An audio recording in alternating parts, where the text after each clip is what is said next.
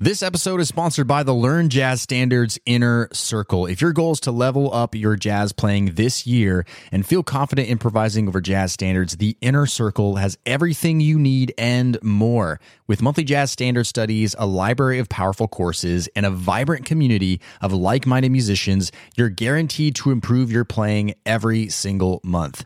Podcast listeners can get 50% off their first month when you go to ljsinnercircle.com. That's ljsinnercircle.com, or find the link in the show notes. Now, on to today's episode.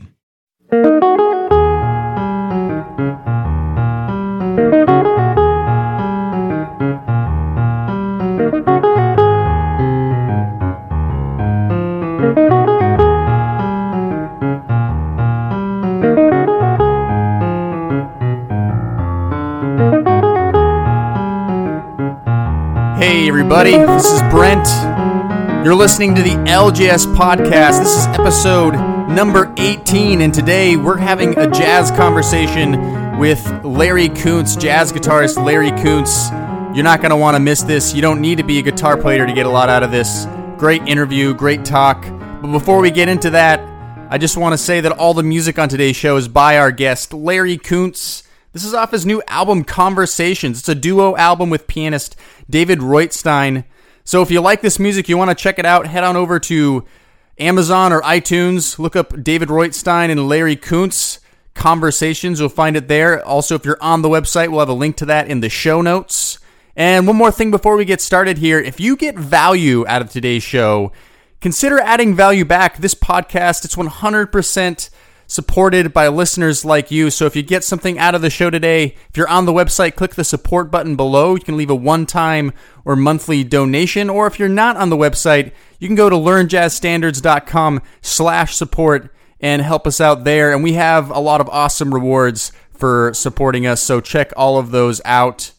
All right, and for today's episode, I just want to thank my good friend Peter Ruby, who conducted today's interview with Larry Koontz. Peter is a guitarist and a professional writer. He also writes for the LJS blog, so if you want to check out his latest piece, if you're on the website, search Jazz and the Rules of a Knife Fight. That'll also be in the show notes if you're interested. But let's talk a little bit about our guest today, Larry Koontz. Larry Koontz is an internationally renowned jazz guitarist. He's been recorded on more than 300 albums. He's recorded with Ray Brown, Bob Brookmeyer, Jimmy Rouse, Warren Marsh, many, many others. He's a fantastic, phenomenal guitarist from Los Angeles. Incredible player, really worth learning about, really worth checking out if you haven't before. And on today's episode, we're starting with part one, where he's talking a little bit about his career, his beginnings, how he got into playing jazz and the guitar, studying in college, his time studying with Jimmy Weibel, and even at the end of the episode, he talks a little bit about playing with space, and we're going to be continuing the conversation next week with part two, but here's a great start for you, so I hope you enjoy today's episode. I know you're going to get a lot out of it, so without further ado, I'm going to leave it to Peter and Larry.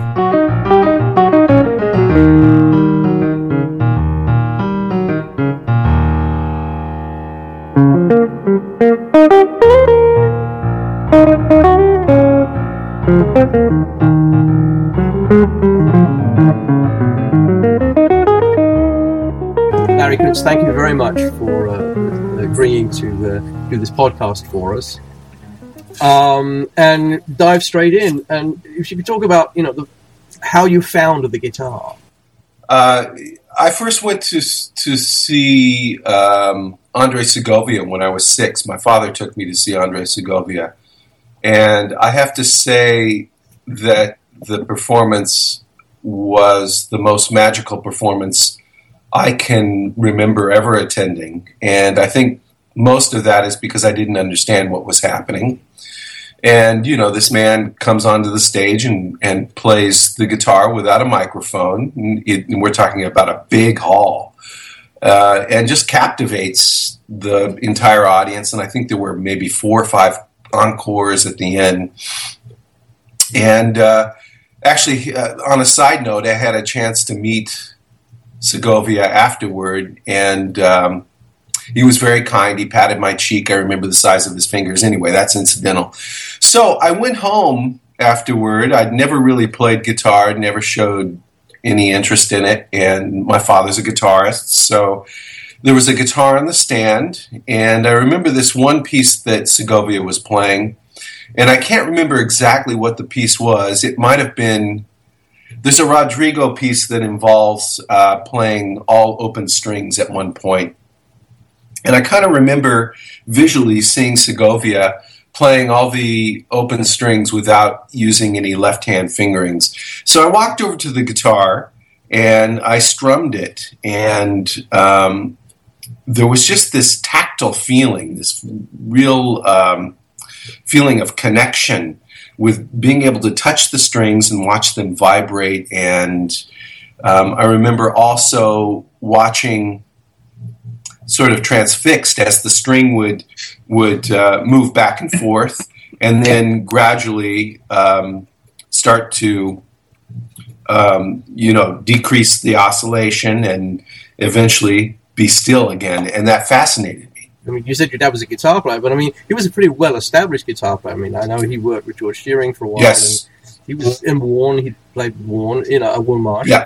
And many other people. So I'm curious as to how that kind of it informed, your musical development. Yeah, that's a good question. Or did not, as the case may be. Right, that's a good question, Peter.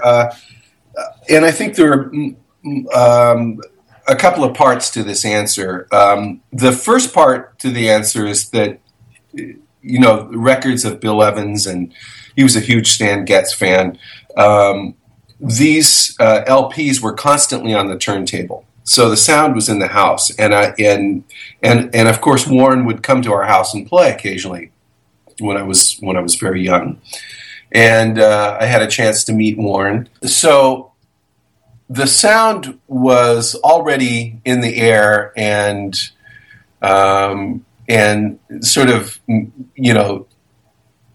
sort of creating its magic on some level. Although initially I studied classical guitar.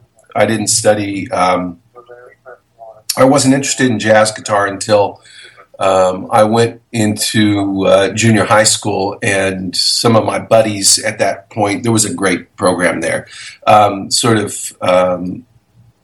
were interested in this music, and I found a nice connection with my friends through playing music. But my father, although the recordings were in the house, he never really forced the issue. He let me come to it on my own. Although he did say, I remember I used to have an egg timer if I was going to take lessons, and I decided to take lessons after that experience that I described with Segovia. I really wanted to study guitar, classical guitar. It was agreed that I would have to practice at least 15 minutes a day. So I remember this egg timer, the egg timer would be on 15 minutes. And I wasn't much of a practicer. I wasn't very disciplined. I was a typical 6-7-year-old. I think I started taking lessons when I was 7. And as soon as the egg timer would go off, I'd be out the door, to play with my friends. So that was a pretty good description of my relationship with music at that time.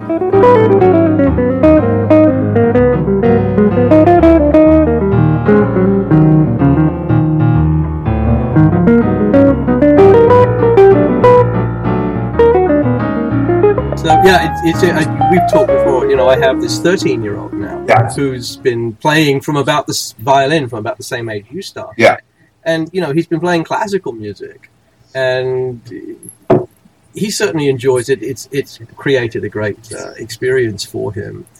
But since he's been seriously getting involved with playing jazz in junior high, the difference has been remarkable. I mean, it's just something he has taken. I mean, here's a kid now, a 21st century kid, who walks around the house half the time listening to, whatever the latest rap, Little Sledgehammer or whoever the latest rapper is. Half the time. And the other half of the time, he's singing, Clifford Brown solos. Yeah. And, and this is just, and at the end of this program that he does at Jazz at Lincoln Center, he and 4 or 5 other kids go downstairs. Instead of going home, they all congregate on the pavement, on the sidewalk, and start playing it. They made like $140 in 2 hours, which they then took and spent in a diner. That's fantastic. Well, so it's really interesting seeing. It's a great observation, Peter. I think there's a social aspect to music that I find really attractive. This is interesting. I even use music as it's a big part of the relationship with my father.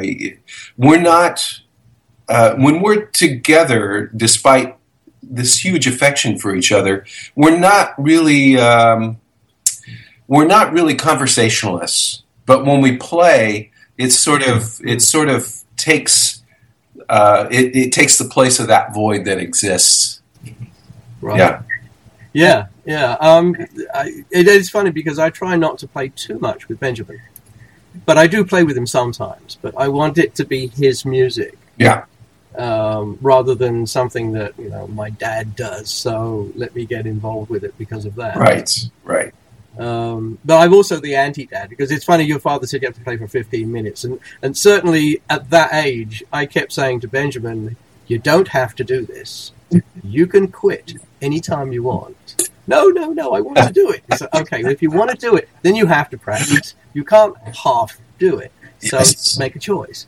So that, I was sort of the, I heard stories of people who used to practice piano with it. I think Victor Borge used to talk about having his teacher stand behind him with a rolled up newspaper, hitting him on the head when he didn't practice.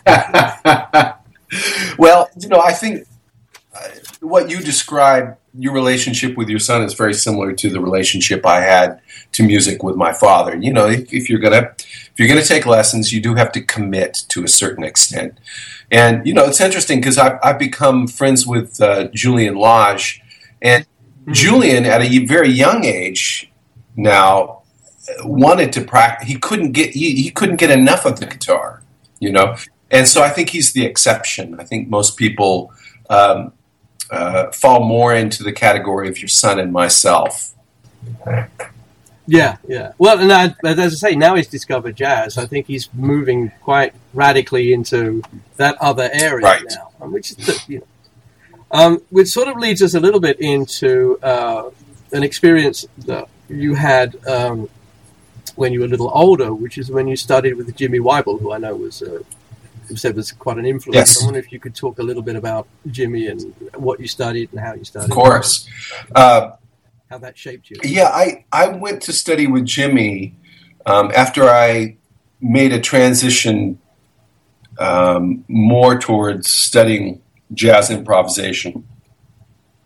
I guess that transition was when I was in junior high. I was about 13 and became interested in that music through the social aspect of playing with friends, and they had a very strong program.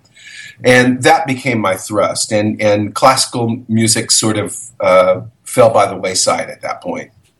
And my father had a relationship with Jimmy, and of course had known about Jimmy because Jimmy was quite well known in different periods, especially well known for his work with Benny Goodman and some of the early swing artists. So when I became interested in jazz, my father knew that it was probably going to be a good idea to find a teacher that would be substantial in terms of sort of giving me an idea about voicings, guitar voicings, and reading, and learning how the music feels. And he thought that Jimmy Weibel would be the best fit for my study at that point. And I would occasionally ask my father questions, and we would have our little mini sessions. But it was a foregone conclusion that the father-son studying thing was not going to work long term. Teenage years being what they are. Yes. and attitude and all that kind of stuff. So when he sent me to Jimmy, I would see Jimmy probably on a bi-weekly basis. I think I would see him once every 2 weeks. And we immediately launched into looking into Jimmy's contrapuntal music. And so in a way, it was a good bridge from the classical studies that I'd done previous to Jimmy, in that I was working with music that was on the page, but it was, now the music was dealing with jazz harmony, and also stylistically, it came more from a swing aesthetic. So now I was learning how to make it feel good. And I have to say that in terms of being able to swing, Jimmy is about the strongest player on the guitar that I think I've ever heard. He had a time sense that was just immaculate. And he had a way of making the music just feel so good. And he came out of that Texas swing aesthetic with Bob Wills and Spade Cooley, and just had this infectious way of playing. And I would have to say that despite the fact that Jimmy turned me on to so many different aspects of working with counterpoint and talking about function of harmony, I would have to say that the most valuable thing that I got from Jimmy was just that stuff that you get, I think, that's translated more on an unconscious level, where you're around someone and you're absorbing how they do it, as opposed to what they're doing. And in the spirit of Jimmy's time, I think really affected me profoundly. Also, I was able to witness Jimmy improvising the most profound intros to tunes, and then before we play, in which he would sort of weave these contrapuntal melodies. And I honestly have never heard a guitarist on the face of the earth be able to spontaneously put together these contrapuntal, how do I put it? Contrapuntal, I don't know. It's hard to find the words with Jimmy because it was so magical. But he just had the ability to improvise contrapuntally, unlike any other artist I'd ever heard.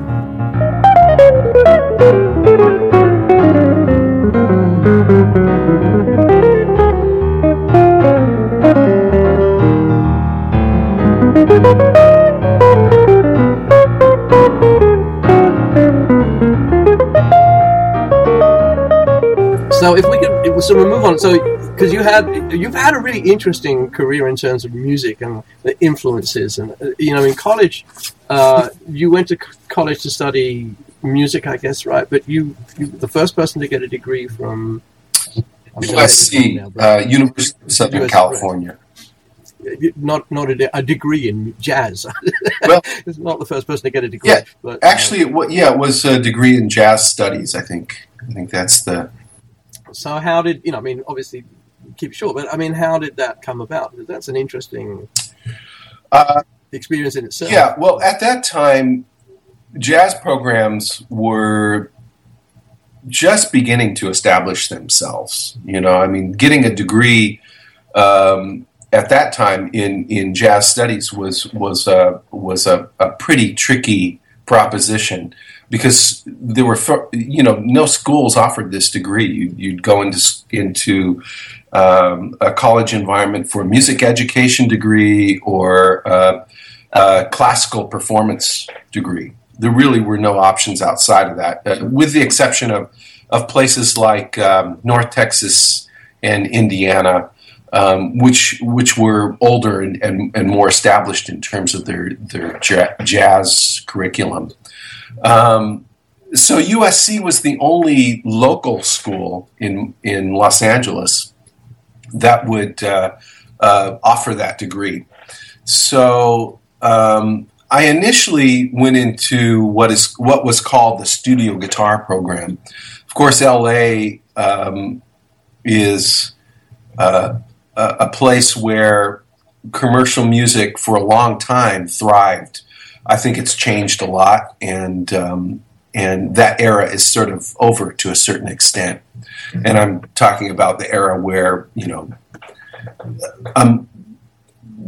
all these guitarists were doing multiple sessions on a daily basis for television, for movies. To a certain extent, that doesn't exist anymore. But this program was fashioned to sort of address the skills that a guitarist would need to go into that kind of situation. So it wasn't a happy marriage for me because I was still trying to figure out my place in the world, and did go to several studio sessions through friends of my father's, and didn't really enjoy the environment. First of all, musically, it wasn't that interesting, and it seemed like most of the players were more enthusiastic about their 401ks, and for me, it wasn't about that. I was really attracted to the music. So, all that being said, the emphasis in the studio guitar program was primarily on jazz pedagogy. So there were harmony classes and fingerboard skills classes, and two great teachers there, Paul LaRose, who passed away quite a while ago, and Duke Miller, who's also gone. But they sort of constructed a program that sort of addressed the needs of being well-rounded as a guitarist. And Duke in particular was very methodical with his fingerboard approach. He had a system called the Zone System, which sort of liberated the entire fingerboard and addressed all those mysterious parts of the fingerboard that sometimes are not examined as deeply, like around the 12th fret, right below the 12th fret. So it was in the last year at USC that they were toying with the notion of creating this jazz studies degree.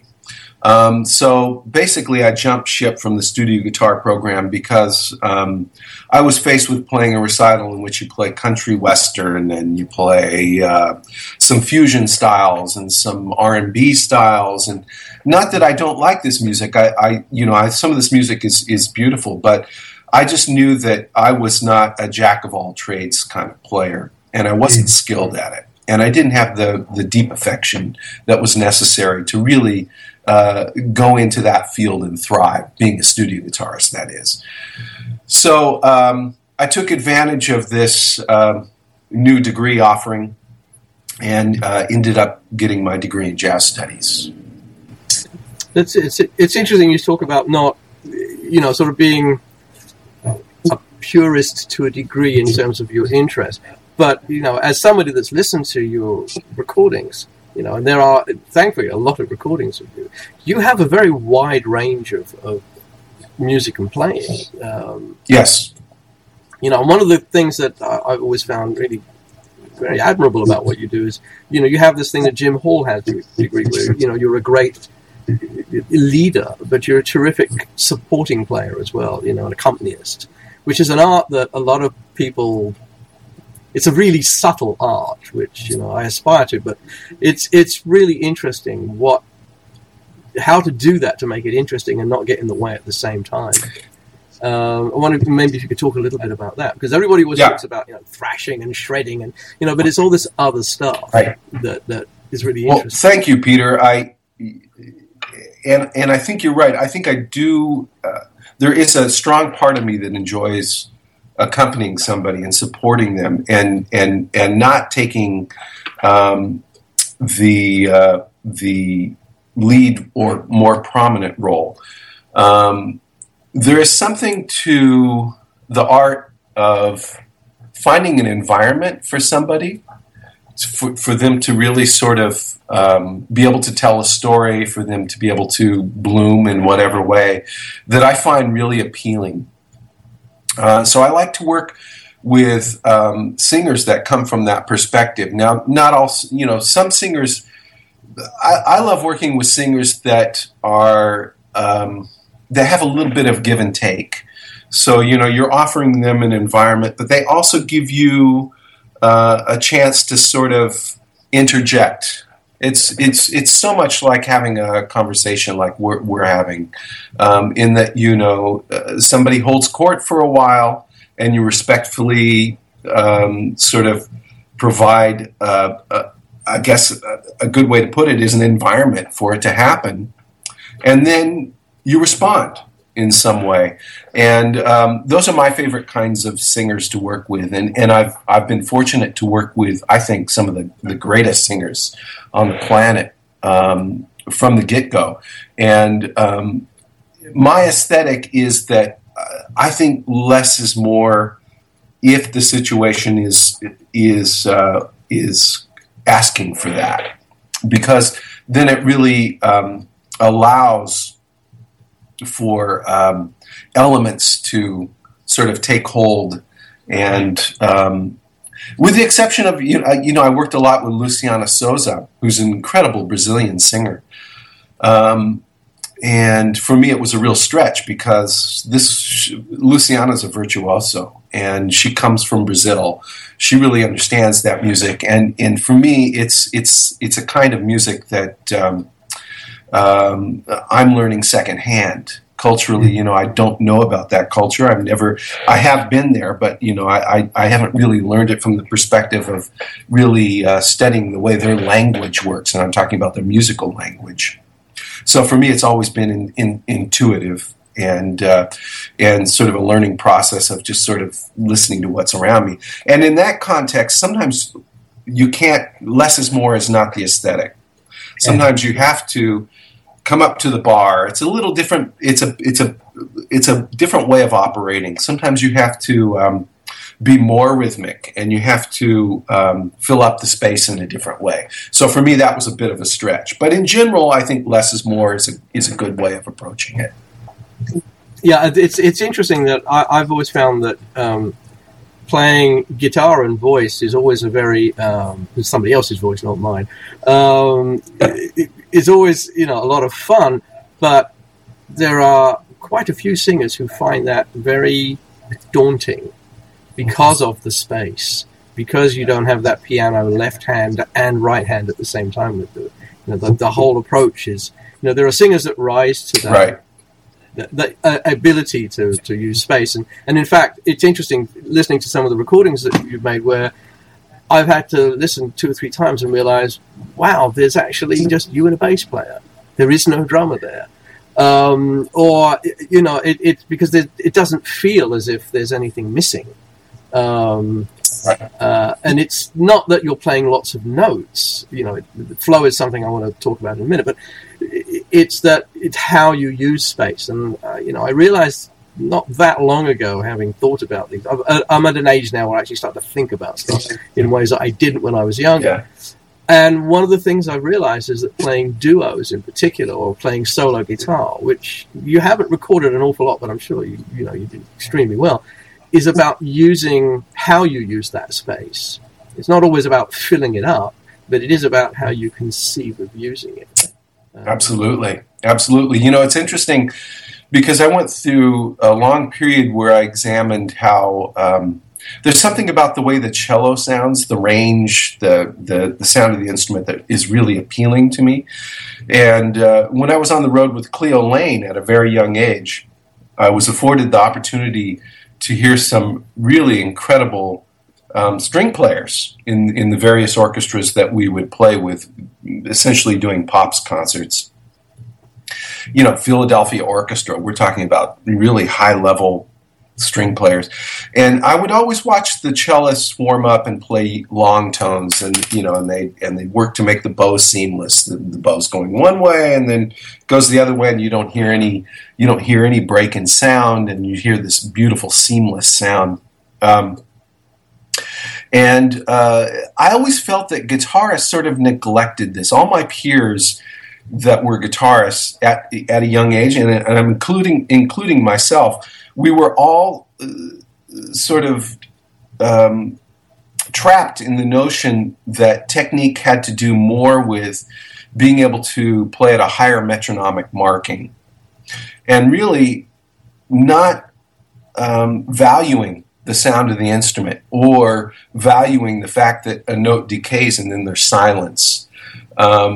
And what I noticed with these string players was that they were really getting into sound, trying to make a rich sound and connecting with it. And that had a huge impact on me.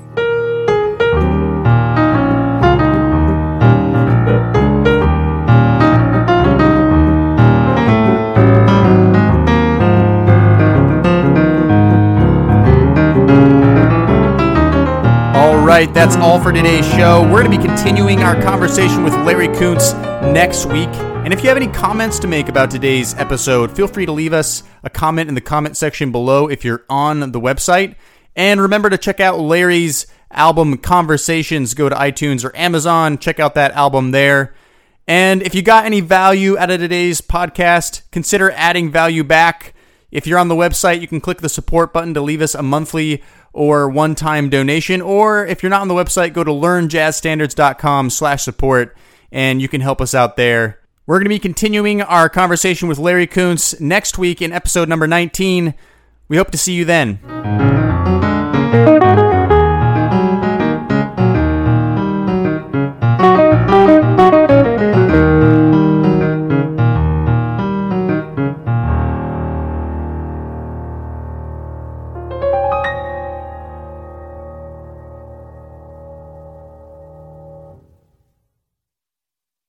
Hey, podcast listener, would you like to ask me a jazz question and get it answered here on the show? Then go to learnjazzstandards.com/ask. That's learnjazzstandards.com/ask. I look forward to hearing your question and answering it on a future podcast episode.